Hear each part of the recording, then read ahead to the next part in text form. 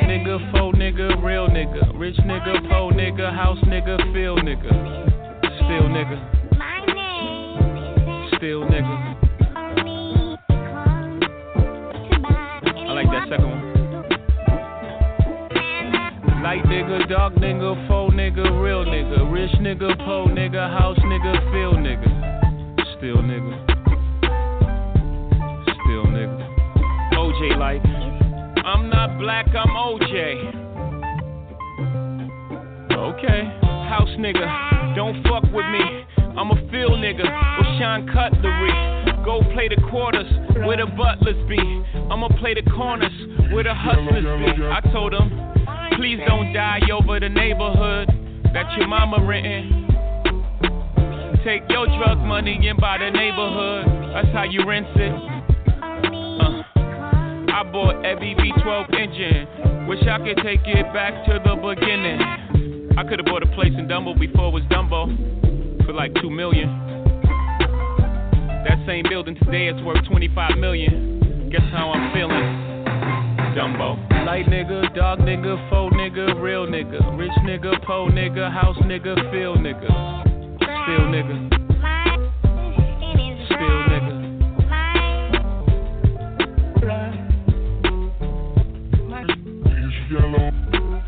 Light nigga, dark nigga, faux nigga, real nigga, rich nigga, po nigga, house nigga, feel nigga, still nigga,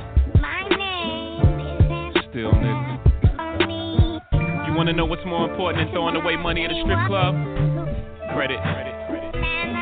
You ever wonder why Jewish people own all the property in America? That's how they did it. Financial freedom, my only hope. Fuck living rich and dying broke. I bought some artwork for $1 million. 2 years later, that shit worth $2 million. Few years later, that shit worth $8 million. I can't wait to get this shit to my children. Y'all think it's bougie, I'm like, it's fine, but I'm trying to give you $1 million worth of game for $9.99. I turn a 2 to a 4, 4 to a 8. I turn my life into a nice first week release date.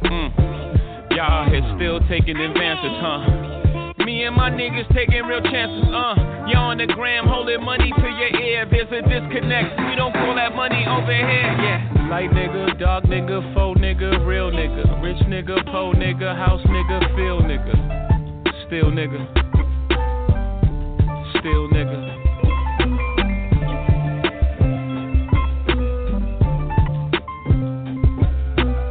Light nigga, dark nigga, faux nigga, real nigga, rich nigga, po nigga, house nigga, feel nigga, still nigga, still nigga.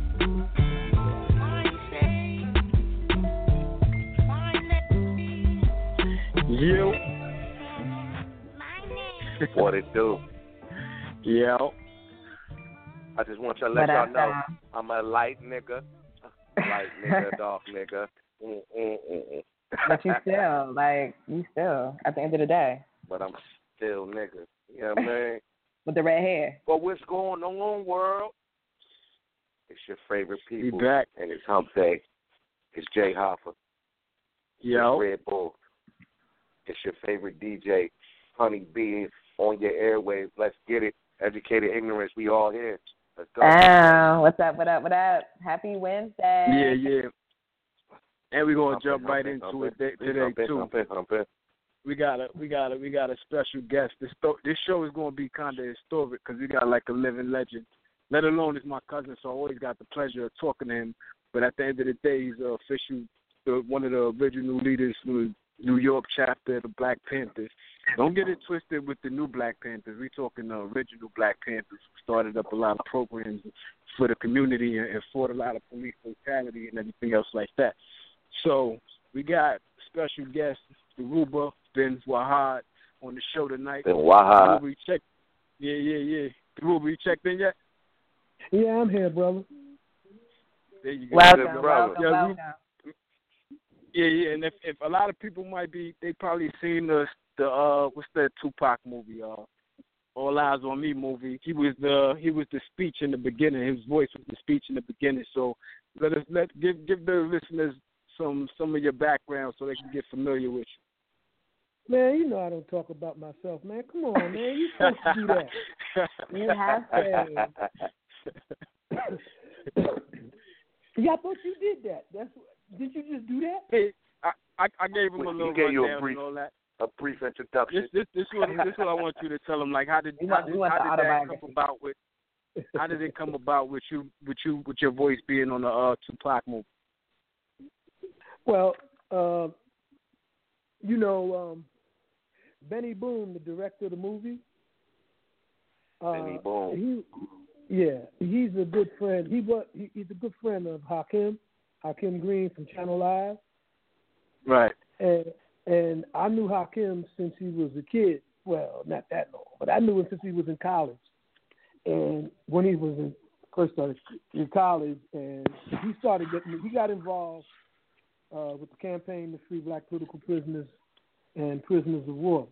And I was the founder of that campaign along with Tanner Kill Jones, my ex-wife, who was a leader in the anti-apartheid movement in the United States when she was in college at Columbia. And so it was Hakim and several other brothers, young brothers, who were in the campaign that we used to have regular political education classes with, and they did a lot of work around the political prisoners, trying to get them out of prison and raise people's consciousness. And so in a lot of ways, these young brothers went on to, in their individual lives, to be very, very conscious and very, very aware and always involved in community activities and trying to organize people. So when the movie was being put together, Hakim called me and asked me, do I remember Benny Boom? And I said, yeah, I remember him, because when I first got out of prison, Hakim invited me over to Benny Boom's first video. He was shooting a video in Brooklyn. And he invited me over to the set to sit down and try to talk to some of the young folks there. And I hung out all day at his set. So I had knew Benny Boom from then. I think that was like 1990, end of 1990, maybe 91. And so when Hakim called me and told me about the Tupac movie and that Benny was directing it, and he wanted to use that Mandela speech that I gave at Harlem to greet Nelson Mandela when he got out of prison in 1990, I said, okay, good. That's okay with me, because I know Hakim and has always been trying to raise people's consciousness, always trying to get folks involved in empowering themselves. So I said, okay, if you think it's good, it's all right with me. And that's how it happened. Nice. Right. All right. So, it's funny. It's funny with me trying to ask you questions, because we talk all the time. So, try to keep it professional. Brother Dhoruba, I wanted to let I know one of my listeners, they was asking, like, yo, what was your relationship as far as, like, with Afeni and Assata Shakur? Well, in relationship to Assata, ironically, I was the one that actually signed Assata up in the Black Panther Party.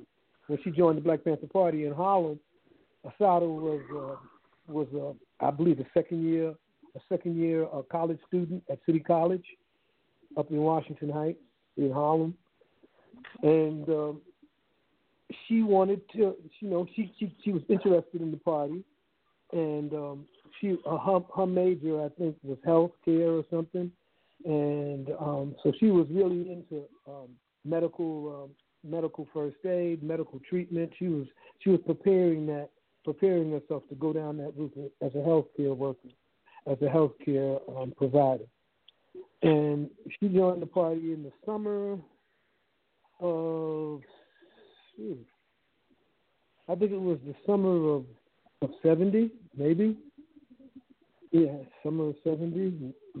Yeah, something like that. Or 71. Yeah, it had to be the summer. Oh, summer of 69, maybe. And so, she came down to the office, and I processed her at the Harlem office, and that's how she joined the party. And she became a community worker first, because at that time the Black Panther Party's ranks were closed to new members as full-fledged members because of the infiltration, because of the Panther 21 bus, and stuff like that. So she joined the party. Then she became a community worker up in the Washington Heights, along with several other young brothers and sisters, and gradually they became full-fledged Panthers. But so Asada was always a close comrade of mine. After she joined the party, she did a lot of work with the community pre-health clinic. She worked with the breakfast program. She worked with the health clinic. And she did a lot of good things. Asada was a very diligent sister. She was a very dependable sister. And so, when I got when I had to go underground and then I got arrested, Asada and the whole NCCF chapter in Washington Heights also went underground, and so that's how Asada wound up underground, and eventually being brutally the police attempting to kill her on the turnpike after killing Zayd Malik Shakur and wounding her and capturing Sundiata Okoli, who's still in prison. And as far as Afeni is concerned, I remember when Afeni joined the party too in the Harlem branch. But Afeni, I don't know if Afeni was living up in New York before, very much longer before she joined the party in Harlem. But I do know she was from down south, and she was a very vivacious sister in that she always had this big infectious smile. Afeni had this big infectious smile and twinkle in her eyes, and even when you was mad at her, you had to man, come on with that, and right. And she was like that, and she joined the party, and she was very enthusiastic. She was very active in doing a lot of the stuff that we did. I think she joined the party in the winter of '68. And 68, maybe winter '68, when the United Federations of Teachers in New York went on strike because they didn't want to really deal with the right of minority people, of black folks, having the power to hire and fire white teachers in a black community district, in a black district. There was a struggle around Ocean Hill, Brownsville in New York, independent black school district, and the Black Panther Party got really heavily involved supporting the black educators. J2 Weusi was one of them, Professor Jeffries, Professor Smalls. There was a lot of brothers that we know now as Pan-African professors who were involved in the Ocean Hill Brownsville struggle in 1968 when the United Federation of Teachers went on strike. And it was at that strike that the Black Panther Party took a very direct approach in opening the schools up. We opened up a lot of the schools that were closed because the teachers went on strike, and we got students from Columbia University and Brooklyn College to come into the schools that we opened up and to children, called the liberation schools. And eventually the United Federations of Teachers got a court order to have the police close and lock the buildings in the black community that we were using, the school buildings. They put chains on them so that we couldn't use them. So that was the response of the educational system back then to black people who wanted to control their own education. And the Black Panther Party was heavily involved in that. And that's about the time that Afeni Shakur joined the New York chapter of the Black Panther Party. So she got involved in that struggle straight off. Right. So a lot of people that do know about the Black Panthers, they know how serious they were, and then how much they influenced a lot of other people. So what's the difference between the Black Panther Party and then the new Black Panther Party?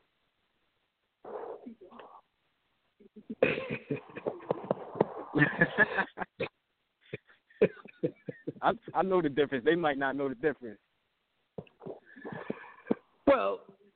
the original Black Panther Party, contrary to what a lot of people might think, only lasted in its revolutionary form for about 3 years, from 1967 to 1971, a little over 3 years, when the Black Panther Party split as a consequence, or partly as a part consequence of the counterintelligence program.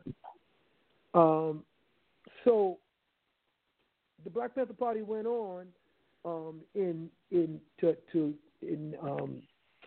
using the name and having its headquarters in California up until the late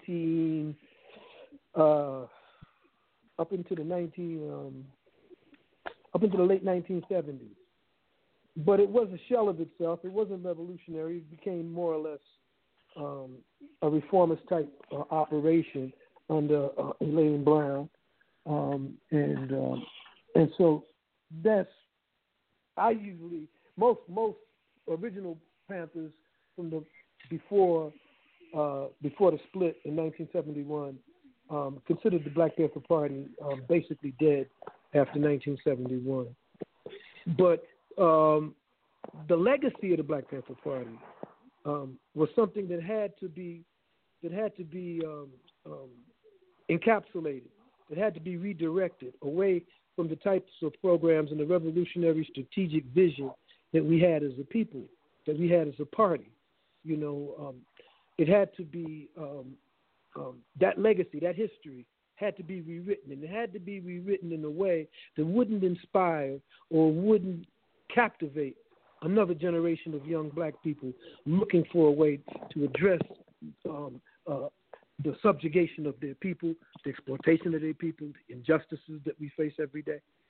So in order to change that legacy, in order to distort what the history of the party was, a lot of things happened.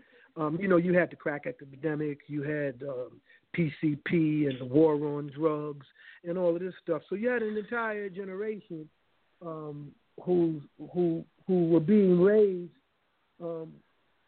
on crack, who were being raised in a situation where the human rights movement of the 60s, that people call the civil rights movement, that the black liberation movement of the 60s, the radical wing of that movement, were decimated, were destroyed. And so they raised up other organizations, they raised up other organizations wearing uniforms and black boots and, talking a lot of smack, but basically doing nothing.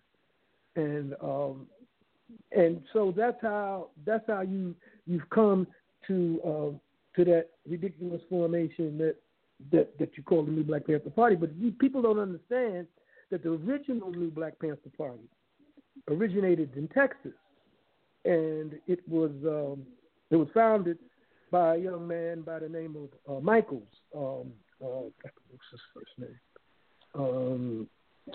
Forget his first name. He originally founded the New Black Panther Party in Texas, and they came to notoriety as a consequence of an altercation. I believe it was in Houston. I think it's Houston or Dallas. I can't remember exactly which city it was, but there was a contradiction between the Board of Education in that particular city. I believe it was Houston or Dallas. I think it's Houston.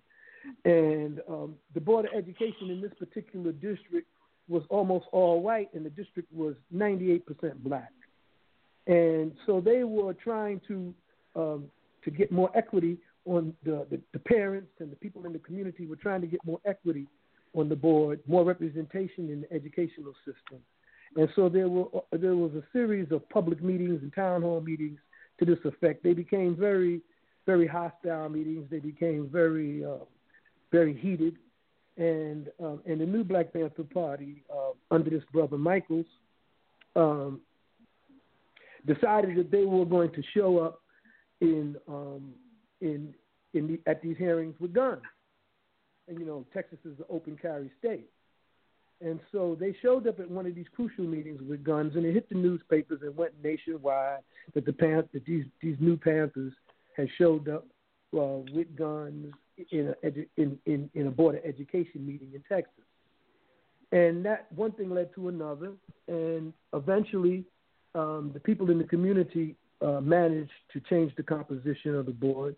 But the new Black Panther Party under Michaels went on to do community patrols and try to do various little small programs in that city. And then there was a young man who was murdered, brutally lynched in Texas and dragged behind a pickup truck.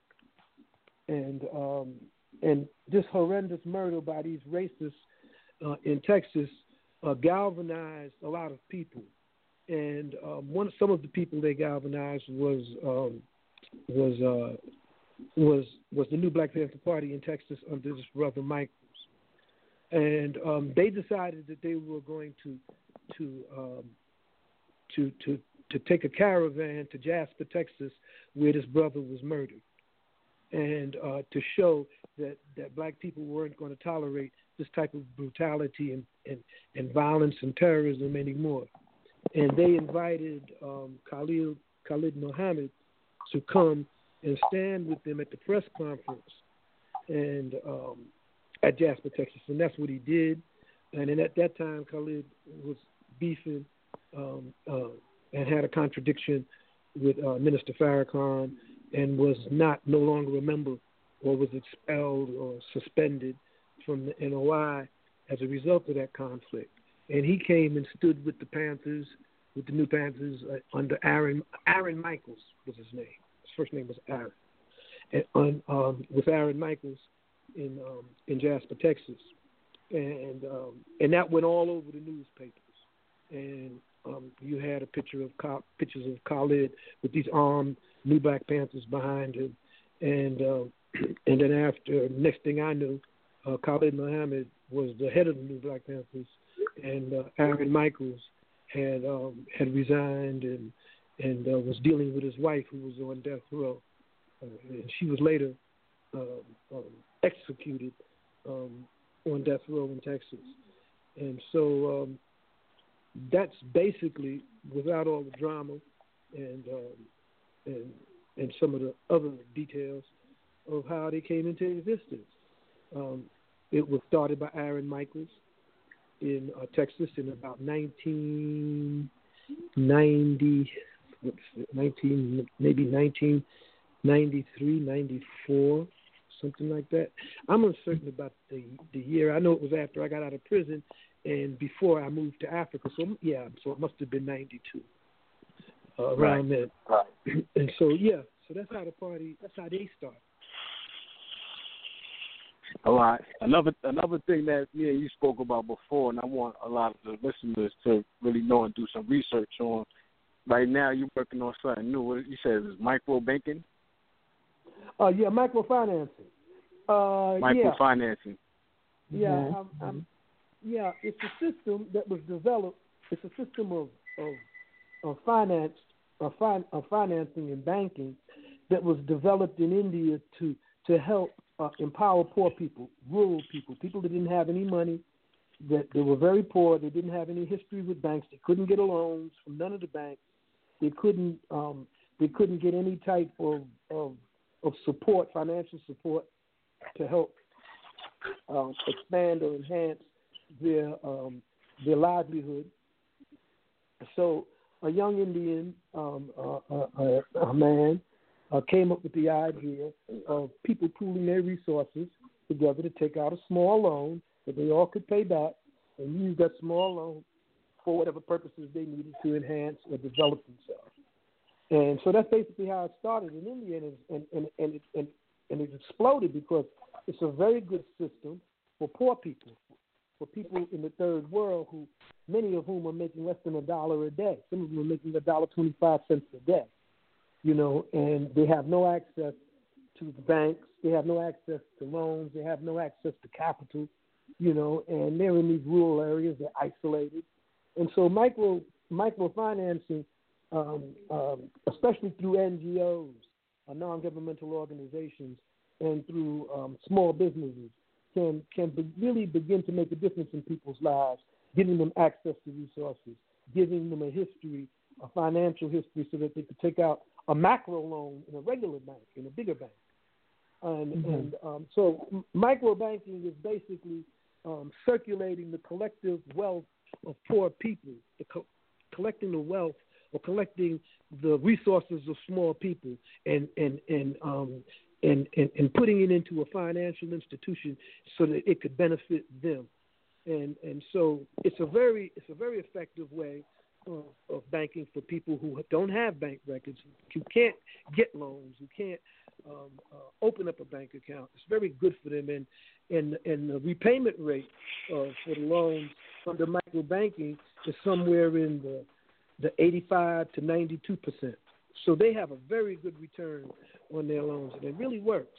And so what I'm working on is in Ghana, in Guinea, is to establish my NGO. I have a non-governmental organization there called Institute for the Development of Pan-African Policy, and it was relaunched as a ancillary, as a subsidiary of Community Change Inc. in Bronx, New York. Now, Community Change Inc. has this unique educational model for at-risk black boys and black children. It's a very effective model. It trains educators and teachers on how to deal with inner city children, inner city young people, and engage them in areas and careers that they are interested in, rather than the set curriculum and testing and all of that stuff. So the model is very effective.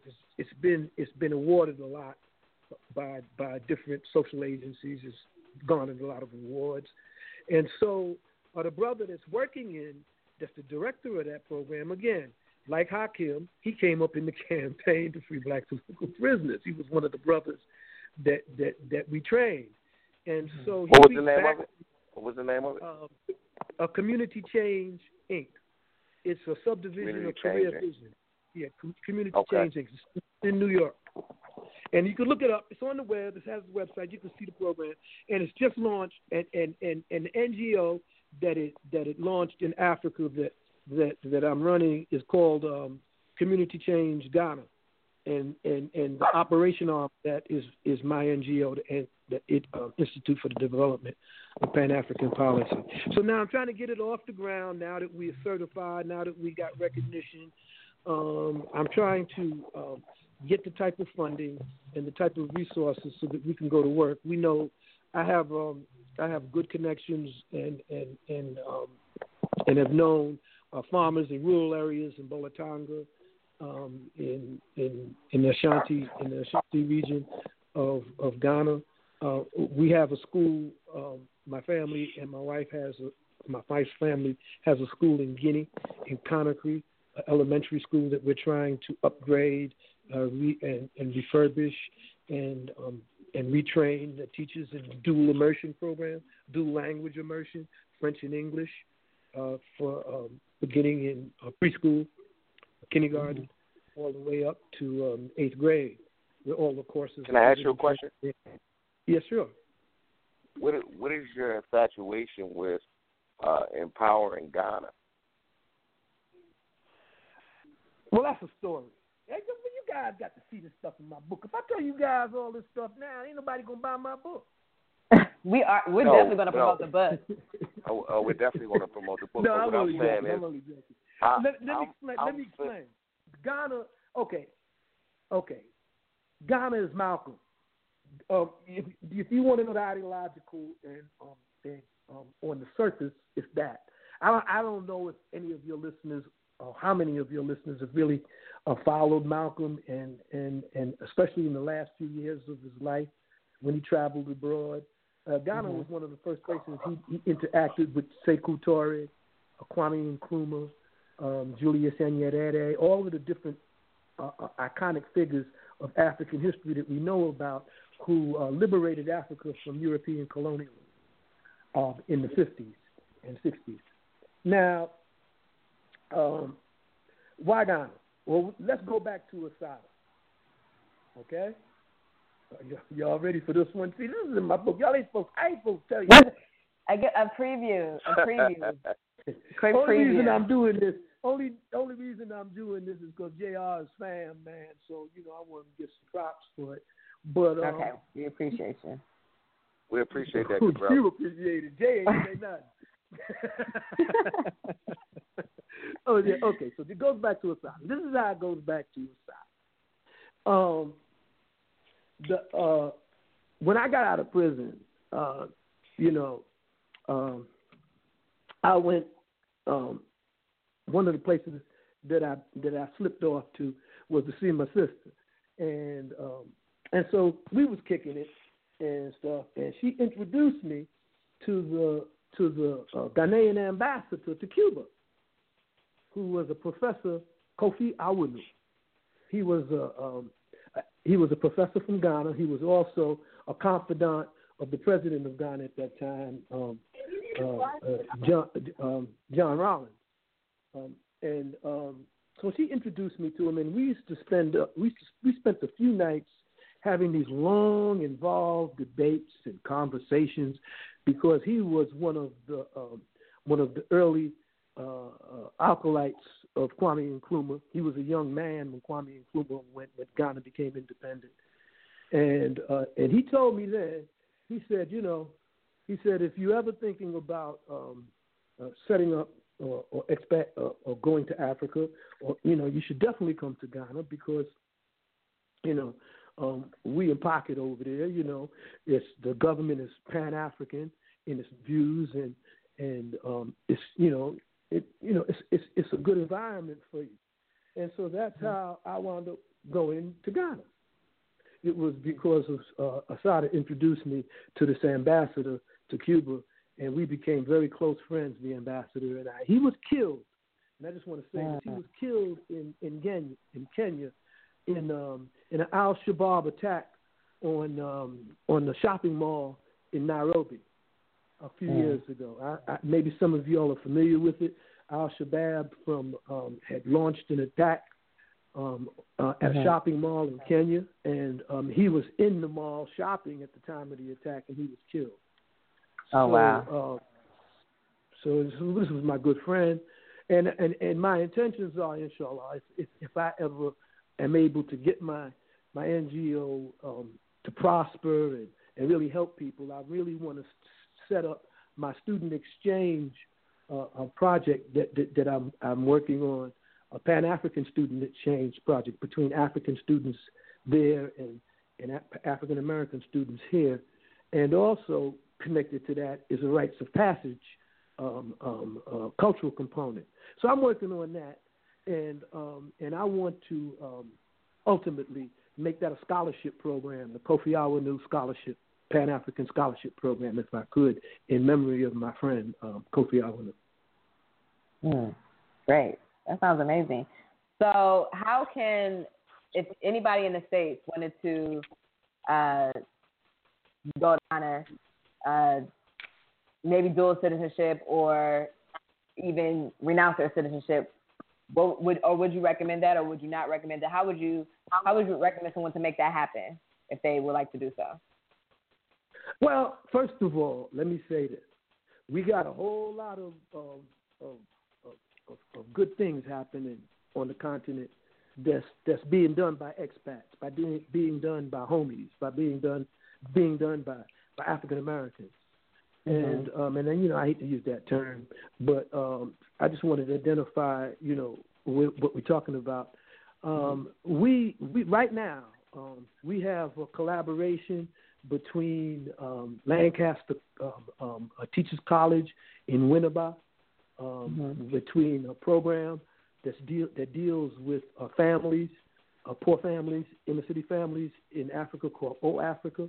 And we have also where we liaison with One Africa, with my sister Amakus, and they have a school in Cape Coast, and so we're working with a number of programs now. As far as young folks or older people, I would suggest that folks who are thinking about retirement, who are thinking about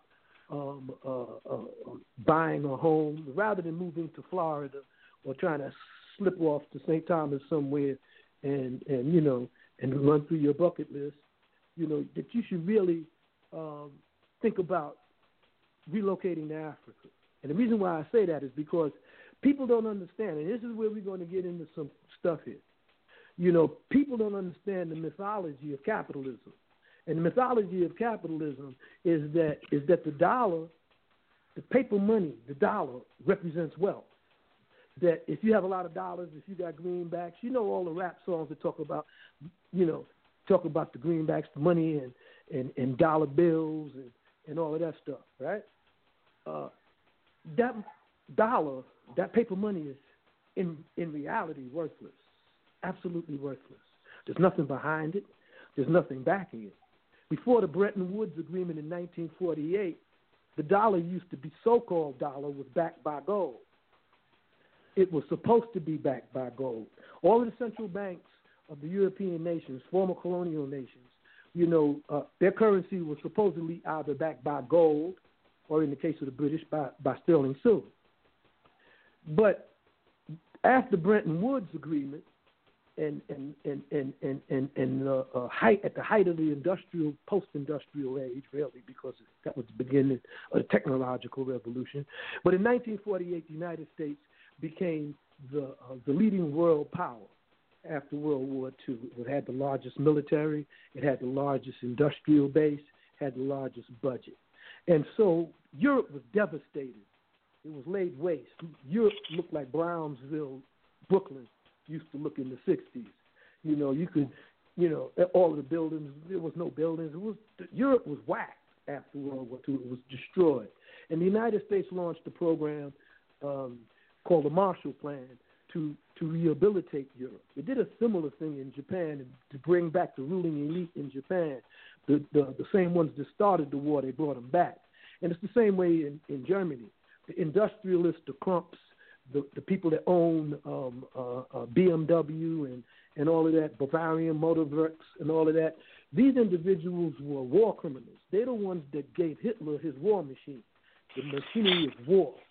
And when the war was over and the politicians were hung, the big willy capitalists were brought back out of the shade in order to rebuild Europe. And so in the rebuilding of Europe and the establishment of the UN, Europeans decided, the leading nations, the former imperialist nations, decided that they would go off the standard of gold and use the American dollar as the foundational currency. This is why you see the United States is the only country on the planet that its currency is the basis for trade in every other country in the world. No other country does that, has that. Not the European Union, not the Euro, nothing. Oil is judged by the dollar. Bauxite is estimated by the dollar. Iron ore by the dollar. Coltan by the dollar. You name it, the criteria for measuring its worth is the dollar. Now, because the dollar is printed, and it's always printed in times of recession, they print more money, put more money in the circulation in order to boost the economy, and that leads to another cyclic rate of, they call inflation. So these cycles are built into capitalism, and the dollar fluctuates, goes up and down accordingly. But there is no basis for this. The dollar, the piece of paper that we call the money, is worthless. And in fact, that's my next book. I hope I can get it out in December. It's called Beggars on Horseback, or Creating a Pan-African Paradigm in the 21st Century. And in that book, I show how Africa is the richest continent on the planet, but the people are the poorest. And the reason why people are poor is because the minerals underneath their feet is extracted to enrich their former colonial masters. And so the means that they do that is by using a comprador class, a middle class, intermediary. Used to be called neo-colonials, but they're no longer neo-colonials. They're just a misrulership class. And they've grown fat and rich off of their relationship to Europe's finance capital institutions. And so what the problem is that sooner or later, and it looks like it's going to be sooner, the dollar is going to actually belly up. And we're going to be left holding a lot of useless, worthless paper. So the only thing that's really of value in the future for people of African ancestry and for people in general is ownership of land and gold and access or use of gold or the wealth underneath the ground or in the ground in Africa. Just imagine, for instance, and I'm going to answer your question, sister, about people coming to Africa. I'm just trying to get people to understand that this is a global economic system. And this global economic system is teetering in crisis, is teetering on the brink of collapse. Mm-hmm. And the United States is a nation state, the most powerful one in the country militarily and economically, that's been in a state of war ever since its existence. I think the United States has only not been at war about 8 or 9 years in its total existence. So the United States is in a perpetual state of war, because without war, there's no profit, there's no industry, there's no money, there's no wealth. I mean, just think about it. Everything that we're using, the cell phone included, the internet, all of this was developed by the military. All of these things, the planes that we're using, all of this technology, the majority of this technology that we're using was developed by the military, by research and development of corporations who had military contracts. So capitalism depends on conflict. It depends on war. And the way the dollar started, the way money started, the way paper money started, was that the British were involved in a 50-year war with France. And this war had drained the British economy, and the British were looking for a way to finance and rebuild its navy, to finance its army. So it turned to the bankers. It turned to the Rothschilds and these individuals. It turned to these bankers and asked them for a loan. And they said, "Sure, we'll give you a loan, but in return, you have to give us an exchequer of the realm. You have to give us an IOU that we could use anywhere in the empire to negotiate trade and business." And so it started on something basically less than $7 million loan, blossomed into 20 times that amount in terms of paper, IOUs, and transactions, and the Rothschilds. And so that's how it all started. Every fiat, every paper money, every empire, every nation that has had paper money as its basis for wealth has collapsed. That economy has collapsed. We saw that in the Great Depression. We saw that when people were walking around with wheelbarrows of money, and it was worthless. And so we're headed that way again. But this time, capitalism, because of industrialization, post-industrialization, and technology, and communications, networks, and technology, we hardly use paper money anymore at all. We use plastic. So they don't went beyond this, because they know that when the paper money collapses, you got plastic, and all that inquires is putting a digit on some paper and moving the decimal point left or right, and so that's even cornier, that's even phonier. But folks is buying it. Now, how many times have you been out hanging out and everybody got to go to the ATM because nobody got cash? I got to stop at the ATM, man. I ain't got no cash right now. Mm-hmm. Or you can pull up in the filling station. You don't use cash. You use your card if you got a card. Mm-hmm. You see? So what I'm trying to say is that this economic system has a built-in mechanism of self-destruction, because it's not based on any real wealth. It's not based on anything concrete like gold. Now, unlike gold, the paper money doesn't last long. It's ephemeral. It evaporates. Like if you look at gold and study gold, the history of gold, you'll find out that almost all of the gold that's been mined since gold was used over 500, 600 years ago is still in existence. Except for the gold they lost at the bottom of the sea or somebody's stolen treasure.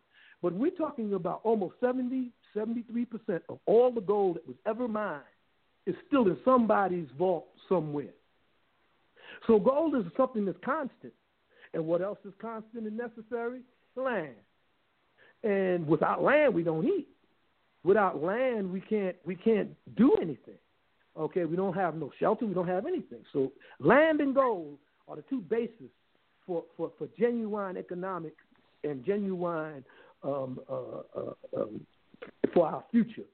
So having said that, I would encourage people, especially young people, and believe me, if these programs that I'm trying to get up and running, hopefully before the end of the year, I'm going to be putting out resumes, calls for resumes for young folks, for young people like you guys, to get involved in these programs, because I can't run this NGO without folks like y'all. It's not going to happen. You see, and it's not going to happen. You know, it's one thing to have a vision. It's another thing, a strategic vision. It's another thing to have a plan and a service plan to carry it out, you know, to implement it. And fortunately, out of all of this, our young people are some of the brightest, enormous, and immense skill sets. A lot of young people have some very good skill sets. And so I want to try to encourage young folks to take their skill set and try to get involved in Pan-African programs and that reach across the ocean and unify us with that basis of land and gold in Africa. And also, we need to build and we need to show how it can be done. Because you see, there's one thing that Africans, in many respects, and this is not a put down, and this is not bragging or trying to make ourselves look superior and make our brothers and sisters abroad look inferior. It has nothing to do with that at all. But the sad fact is that Africans in Africa seldom see the potential that's all around them. They look at it as undevelopment. They look at around them and they don't have the type of infrastructure and roads that they have here or they have in the developed world, so they say they're backwards, that they don't have anything. That, you know, it's a bad situation. But when we go over there, we see these vast tracts of empty land growing cassava, and growing plantain, and growing food, and the land is empty. Or we go to the coast, and we realize that, you know, that if we were to set up hydroelectric projects right there in the ocean, or wind farms on the coast, then everybody on the interior could have electricity damn near free. You know, development is not only a physical thing. It not only requires investment. Development requires people with talent and vision. You can't develop anything if all of your best minds are leaving the country to try to make a living in America and in Britain and in France, you see. So I would encourage young people to repatriate, but I would encourage them to repatriate in a way that puts their skill set to use inside of an organization, inside of a Pan-African movement, to empower our movement. Ultimately, what I want to do with the Institute to develop for the development of Pan-African policy is to carry out such programs that on a humanitarian level, that I could step forward to the African Union and embarrass them and reveal them for what they are. You know, the African Union has a international body, has a united military command. It has a united command for everything, a united front for everything, but for the well-being of African people, it has no refugee and relief agency. And there's over 20 million Africans right now as we speak who are starving, who are homeless, who are living in refugee camps, who are internally displaced. Right now, as we speak, almost 20 million across Africa. And the African Union has no refugee and relief program. It depends on Doctors Without Borders. It depends on white folks coming from Europe with their expertise Doctors Without Borders, the Red Cross, Salvation Army, all of these. That's who we depend on. Whenever there's famine or catastrophe in Africa and we turn on the TV, there's some white woman or some white man up there telling you about how bad things are there and how they need more help. We don't see black folks there. We don't see our Hoteppers there. Where's the Hoteps? Where are the Hoteppers? Besides talking about how we were once kings and queens in Egypt 5,000 years ago. Where are they? Where are all these revolutionaries who are talking about, that we need to, or all these black capitalists, I should say, who are talking about we need to keep the dollar in the black community and our buying power equals real power. Ain't no way in the world somebody that bought potato chips owned the potato chip company. And we don't understand the contradiction of capitalism. We don't understand how we are part of an empire. And if we do not begin to think in a with a sovereign mentality to liberate ourselves from the effects and the empowerment of that empire and the power of that empire, we're still going to stay in the same position, spinning our wheels forever. And unfortunately, when this system collapses, we won't survive. So we got to really begin to figure out and build towards surviving America. We have to survive this joint. We survived this long. There ain't no sense in going out Trump style now. You see, exactly. So we really got to understand our role here, And I would definitely urge young black people and to return home. I know one thing: even if you go on a visit, you're never going to be the same after you come back. So, wow. So it's not just a visit in terms of physical distance. It's an existential visit back in time for black people. It has a different meaning. It's not just a tourist visit. I mean, you can go to France and hang out. You can go to Amsterdam, kick the willy, hang out in smoke shops and do all of that. It's just a trip to another big city in the West. People talk a different language, different type of architecture, different type of vibe and stuff. But that's cool. The whole world is a stage, so it's cool. But when you go to Africa, it's different. Go into that slave castle and walk through the door and go to the door of no return and see what happens to you, how you feel about that. The door of no return, that meant that when you went out that door, you were never coming back. Neither were your ancestors. And neither would you ever remember where you came from. That's what that door represents. Well, fortunately, the first thing I did when I organized IPAC back in 1995 with Kofi Awanu is I had Kofi talk to the president of Rollins about a ceremony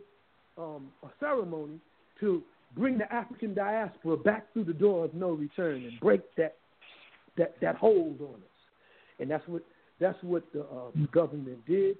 They did it on Emancipation Day when the British declared slavery illegal. And my beef was, we all wasn't under the British rule, And so Emancipation Day for Jamaica and the Caribbean wasn't the same for us in terms of, Juneteenth and all of that stuff.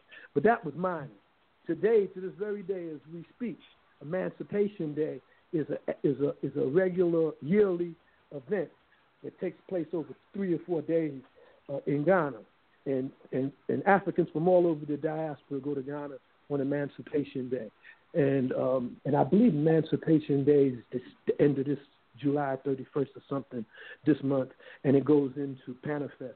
So my point is that we really need to reconnect. We really need to establish concrete networks between ourselves and our motherland and empower each other and use that network to carve out for ourselves the type of institutions, the type of apparatus that we need to survive. In New York, here in Atlanta, we need to be our own first responders. We need to have community control of all of those agencies in our community that's supposed to deliver services and supposed to protect us. We should have community control over these institutions, police, fire, and all of this stuff.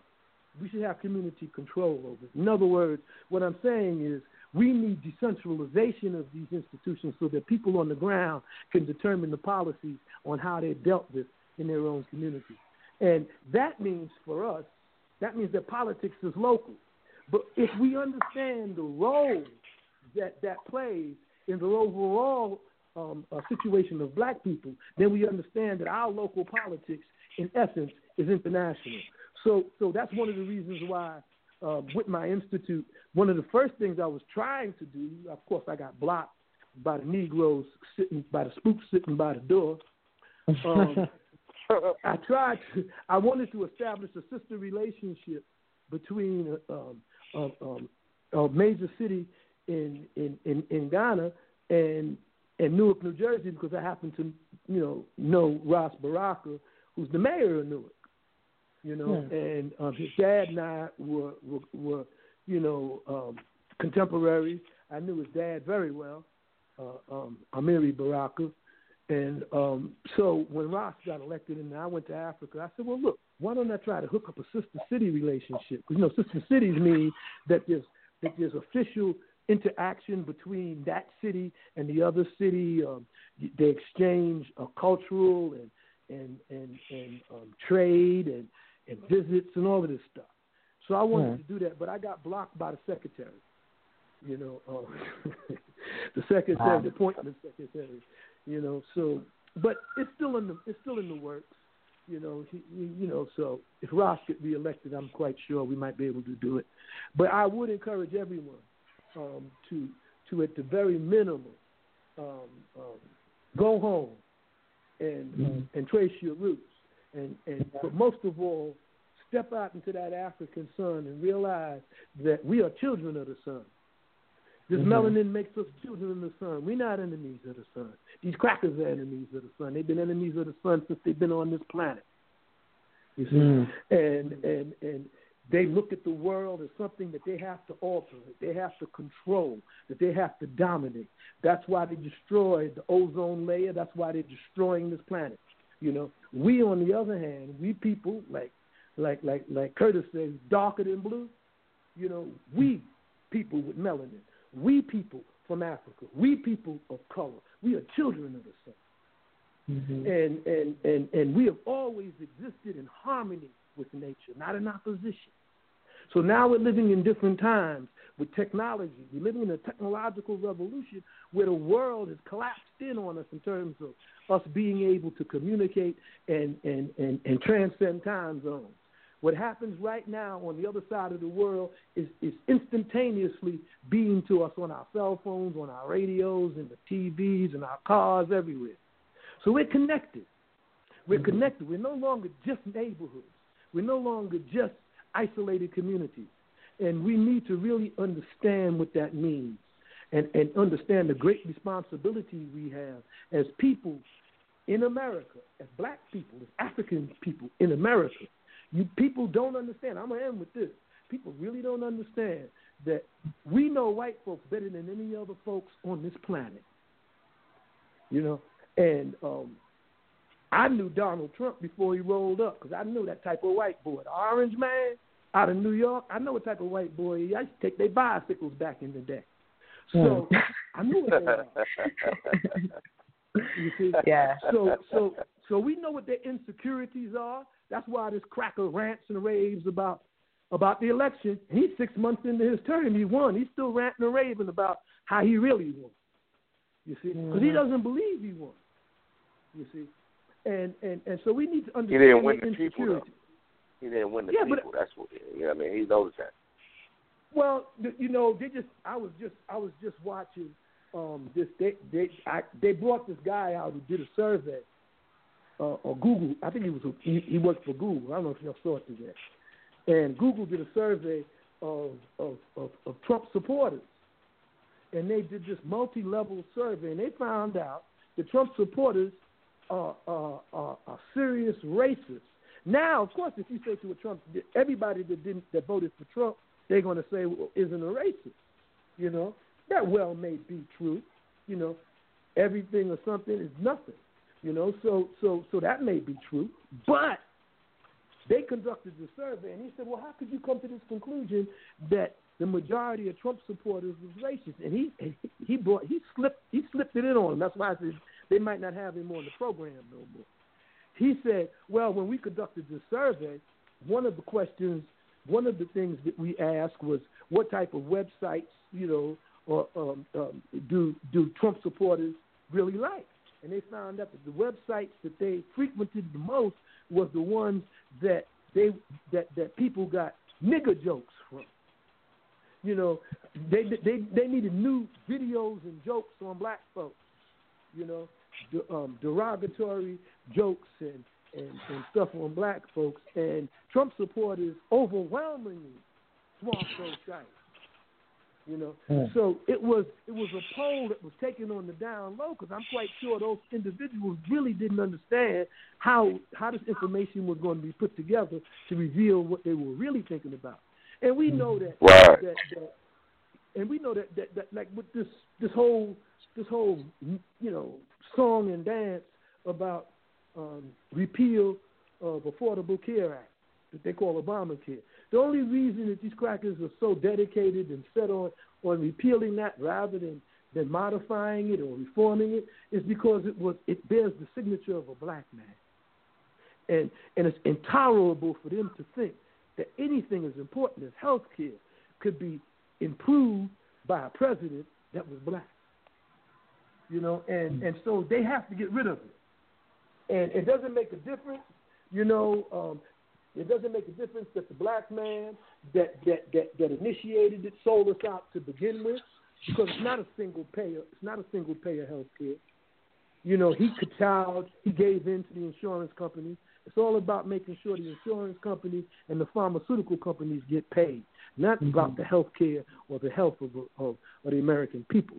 So that's what that Obamacare is about. It's about repealing an Affordable Care Act that has the name of a black president on it. And nobody wants to say that. Mm-hmm. That's exactly what it is. Wow. All right. But you know what's funny about that, though? You know what's real funny about that? What's the that? Population of African Americans that live in the United States is only about 10 to 12 million. And they said that they're going to lose 20 million people are going to lose health care. But you don't care that that's 10 million. Well, the last census for black folks, black folks was 22 million when I was in the Black Panther Party. So we up there around 28, 30 million black people in America. Still constitutes less than 11% of the population, and we're fast being surpassed by Latinos and people of Latin American origin. And everybody knows that America is in the next 30 years or so is going to be predominantly people of color. And white folks is losing their minds over that prospect. I mean, they literally done lost their minds. And I mean, do you know the highest suicide rate in America are white males between 27 and 40? That's the highest suicide rate. I mean, white males between 27 and 40, they have the highest drug addiction on hard drugs, whether it's Oxycontin or heroin or what's that other one? Meth. That's the one. Mm-hmm. On meth, That's their favorite one right there. Or white males, or white folks in that age category. The highest suicide rate. And they're the ones that you see waving the flags, talking about Trump's going to drain the swamps. They're the ones that's carrying that's going to the gun range, talking about they're getting ready for race war. It's these ne'er-do-well, dead-end, tired-ass white boys, you understand, who ain't got no future, who think the black folks is taking over the world. I mean, that's who they are. And so they can't deal with the prospect that America is becoming a country of people of color, and that would translate, you would think, into political power, but it doesn't, and that's the key. The Electoral College system makes sure that we could be a majority in this country, but we won't run shit. Mm-hmm. And we need to understand what that means. What is the Electoral College? The Electoral College means that You got states that got more cows in them than people, and this state therefore has an electoral college number. You understand? That outranks a state. You understand? That has more people than cows. You see, so that's we terrible. need to understand the electoral college system was devised by the founding fathers to make sure their founding fathers to make we sure. Can't rule. Yeah, that poor people, ordinary people, people without wealth, and people of that weren't of their class and of their background would never seize full control of the apparatus of government and rule. And so they put in this electoral college system. This is not a democracy. It's not a direct democracy. America is the only country in the world, so-called democracy, that has the electoral college system. Every other country that's supposed to be a democracy has some version of a parliamentary system, okay, in which there is an opposition that can be brought to power almost instantaneously. There's a shadow minister of this and there's a shadow minister of that, okay, and that's not in power. Also, in a parliamentary system, winner doesn't take all. You have to form coalition governments in order to rule, unless you get 100% of the vote. And who gets that? Except homeboy there in Africa. What's his name? He's the only person I know get 100% of the vote. Who gets 100%? 100%. I mean, everybody voted, so everybody loves it. Steph Curry. Never heard of it. That's crazy. Steph Curry. You know, so the electoral college system is designed to make sure that democracy only functions in behalf of the wealthy, and right. It's supposed to be based on population. But because if it's based on population, and we're going to be the majority population in the very near future, how did they get around that? They got around that because for the last 20 years, the Republicans especially have been making sure that they lock down state governments, that they lock down state legislatures.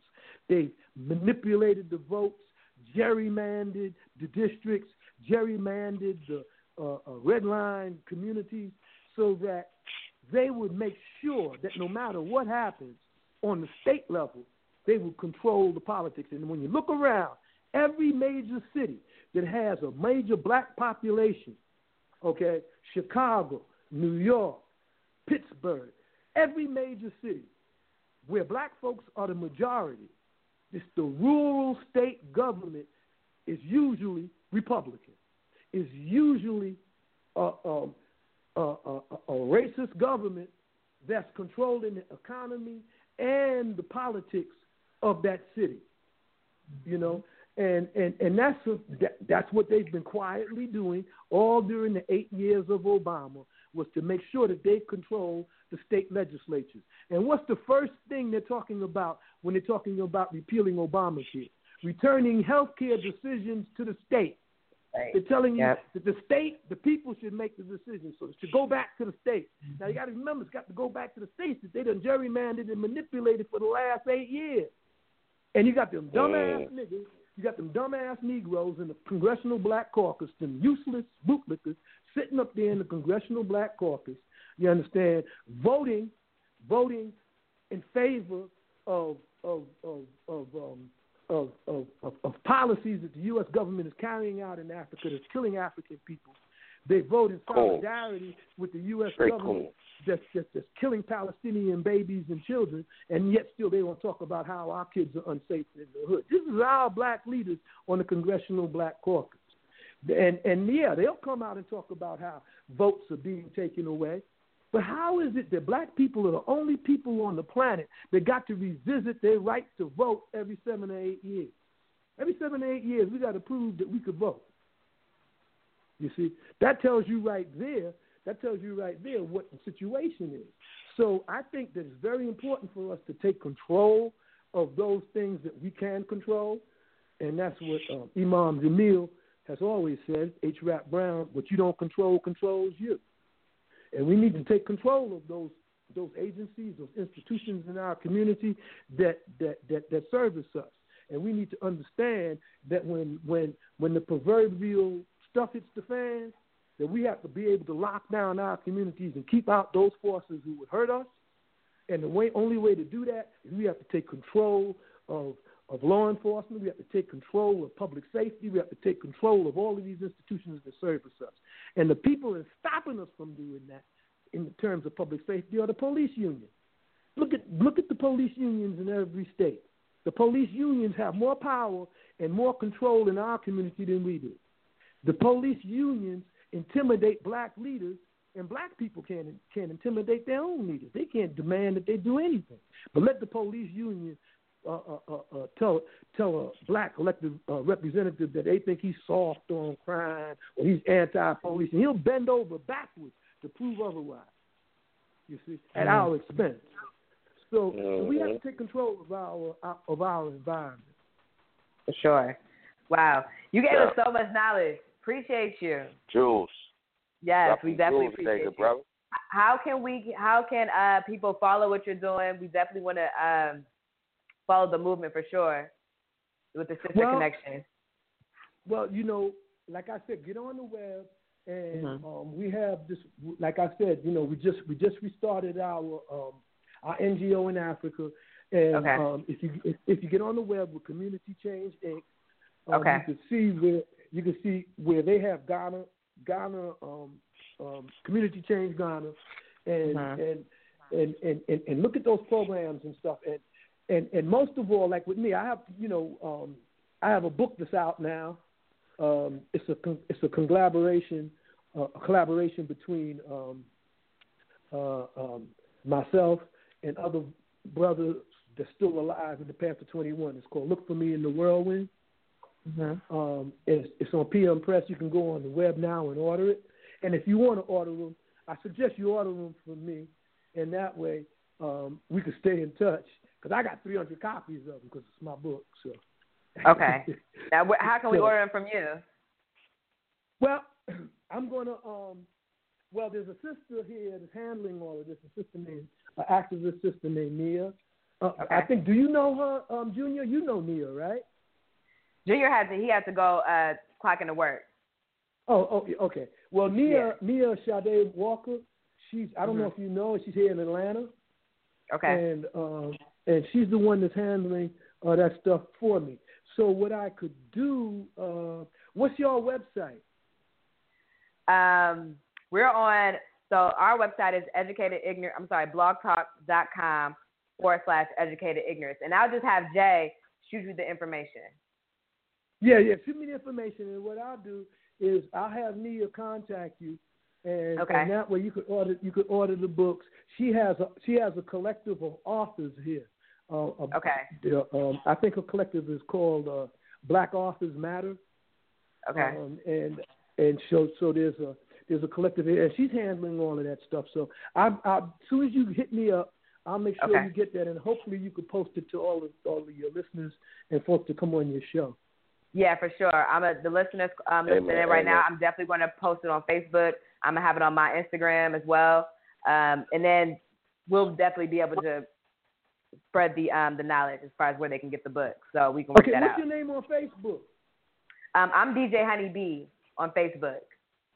You DJ Honeybee? Yeah. HONEY. D as in Delta? Mm-hmm. DJ Honeybee? Yep. Just the letter B. That's me. I know it's fly. Thank you. I know it's cool. It's good. Okay. That's cool. Okay. Yeah, so we'll link that up, and we'll definitely promote the book. Make sure everyone knows where they can get a copy as far as that, and then we'll definitely promote the Community Change Inc. website as well. Okay, good. Okay, all and we definitely appreciate you calling in. So thankful. Oh, yeah, I appreciate y'all having me on, too. And y'all guys keep up the work, man. All right, thank you. You have a good night. All right, you too. Good night, man. All right, peace. Appreciate you, too. Peace. All right. All right, thanks, guys, for listening in. That is the conclusion of our show. Check back next Wednesday, same time, same place, 9 o'clock Eastern Standard Time. And, everyone have a good night. Educated. Hey, your friends. Listen, it's still recorded. You can always go back and listen to get them jewels. So tell a friend, tell a friend. Have a good night. Tell a friend. Good night. Love y'all. Peace. Peace out. Ooh. Manny, what you was sipping on tonight? You already know. Hey, the Remy? I wonder, will it take me under? You say, I don't know.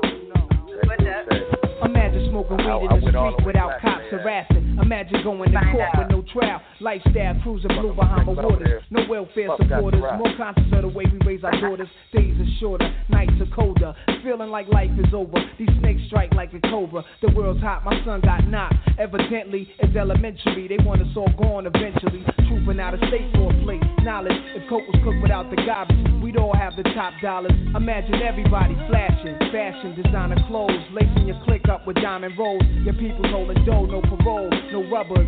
Going raw, imagine law with no undercovers. Just some thoughts for the mind. I take a glimpse into time. Watch the blimp read, the world is mine. If I rule the world, imagine that. I free all my sons. I love them, baby. Black diamonds above. Could it be, if you could be mine, we both shine. If I rule the world, still living for today, in these last days of time. Yo, where to be, paradise life relaxing. Black, Latino, and Anglo-Saxon. Amani exchange the range. Cast, lost private Shabazz. Free at last, brand new whips to crash. Then we laugh in the illa path. The villa houses for the crew, how we do. Trees for breakfast. Dime sexes have been stretches. So many years of depression make me vision the better living. Type of place to raise kids in. Opening eyes to the lies. History's told foul, but I'm as wise as the old owl. Plus the gold child, seeing things like I was controlling. Click rolling. Tricking 6 digits on kicks and still holding. Trips to Paris, I civilize every savage.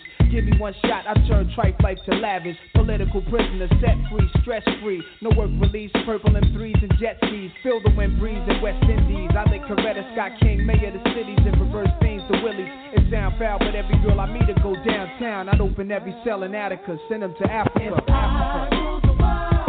Imagine that. I free all my sons. I love them, baby. Black diamonds above. Could it be, if you could be mine, we both shine. If I rule the world, still living for today, and then we'll walk right up to the sun, hand in hand.